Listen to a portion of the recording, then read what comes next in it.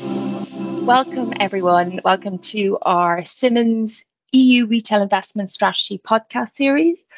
I'm Catherine Weeks. I'm a partner in our cross-border regulatory team. Today, I'm joined by my fellow regulatory partners, Harold Glander from Germany and Maria Tamila from Spain. You will have heard in one of our previous episodes, we gave you an overview of the retail investment strategy, or the RIS, or the RIS. Sure how it's going to land. So do listen to that if you're coming to this fresh. But today we wanted to focus a little bit more detail on the inducements piece. So that's today's focus. You will have, those of you that have been following this, you'll know there's been a lot of chatter in the market about the propositions which have now been introduced in the draft directive. We want to focus today on three main chunks.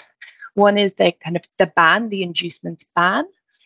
The second is for those sleeves of the market that haven't been subject to the ban, they can't discount the impact of the initiative on their business models because they're going to have a best interest test. We'll talk a little bit about non-monetary benefits and then maybe give some market color. So if I just jump straight, Maria, can you just let us know what this ban is, what the ban chatter has been about and where it's landing at the moment?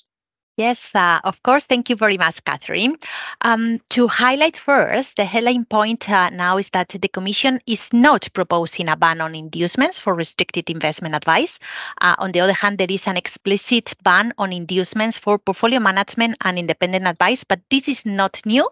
This is simply being maintained from MiFID II. What it is being proposed, however, is a second explicit ban on inducements paid from manufacturers to firms who receive or transmit orders or those who execute orders on behalf of retail clients.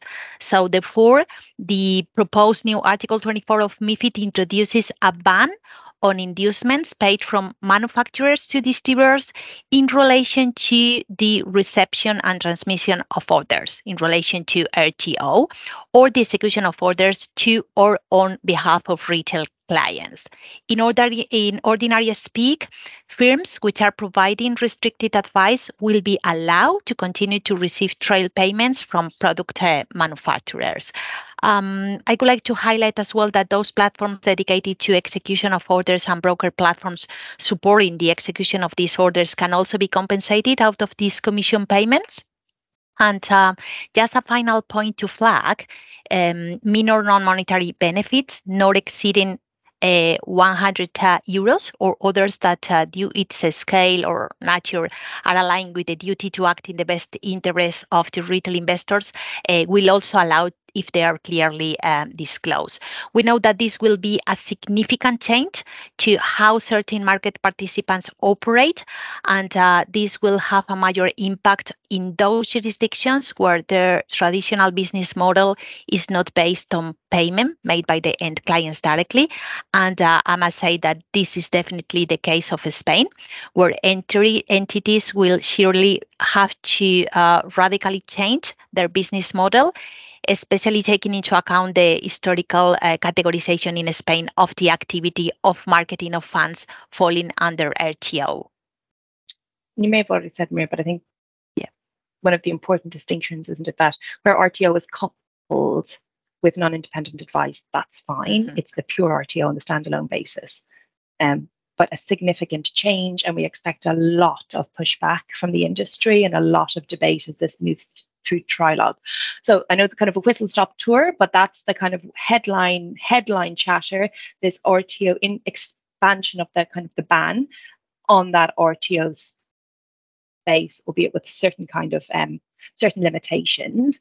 So Harold, would it be fair to say that's it? Then we're fine. Everybody else can move forward and just kind of keep going as they have.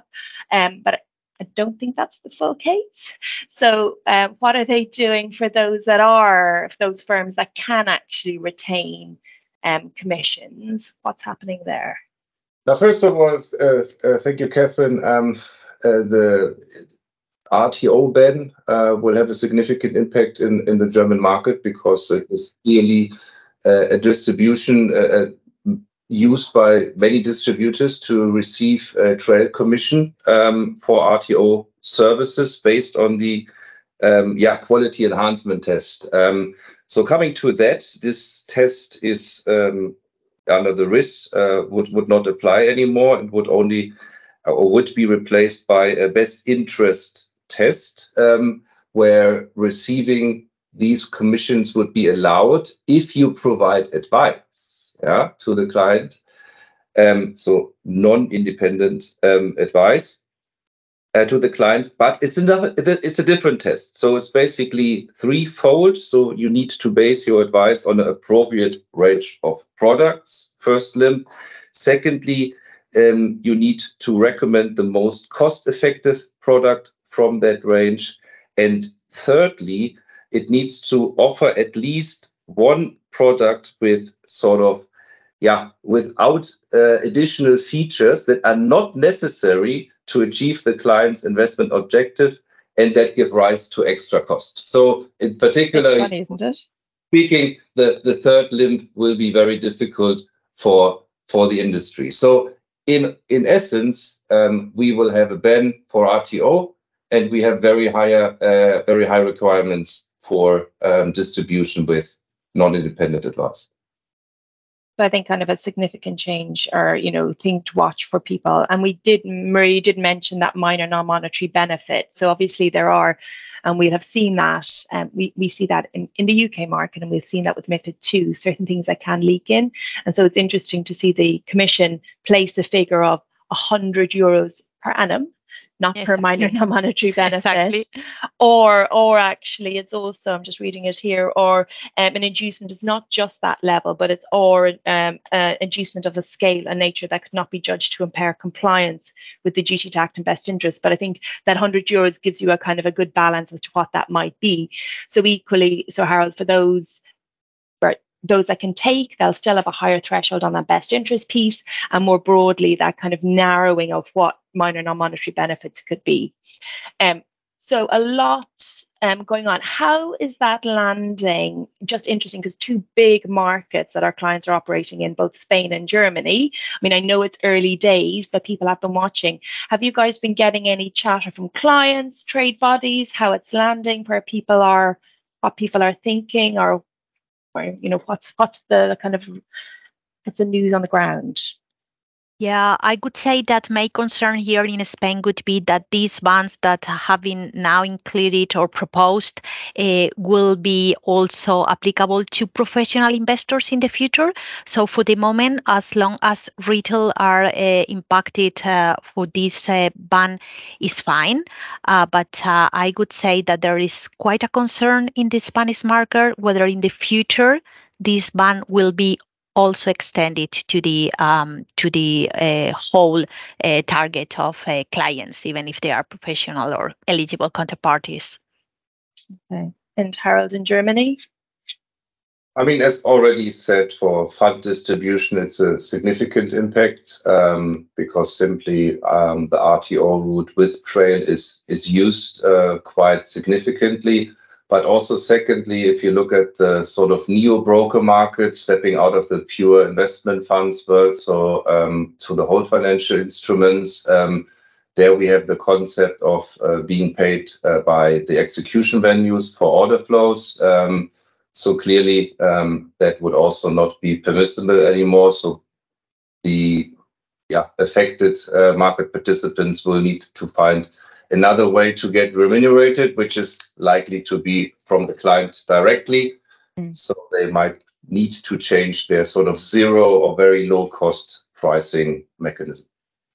And there's also that kind of potential risk of actually, is there going to be a market for these XO type brokers actually? And will they look at adjusting their service, and will people run to the restricted advice, or kind of not run to, but kind of heavily go in there into that sleeve of the market because you can still retain your inducements on that basis? So I guess there's something the Commission to watch for.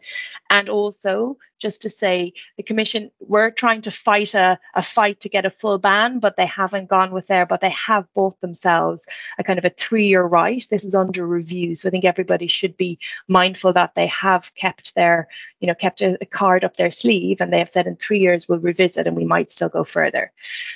Okay, well, think that's probably enough for now. We're doing a series. We're, as you'll have noticed, we're covering separate topics, but we just wanted to get the headline topics out today. We hope you found that useful, and please do continue listening as these podcasts drop over time. Thank you so much.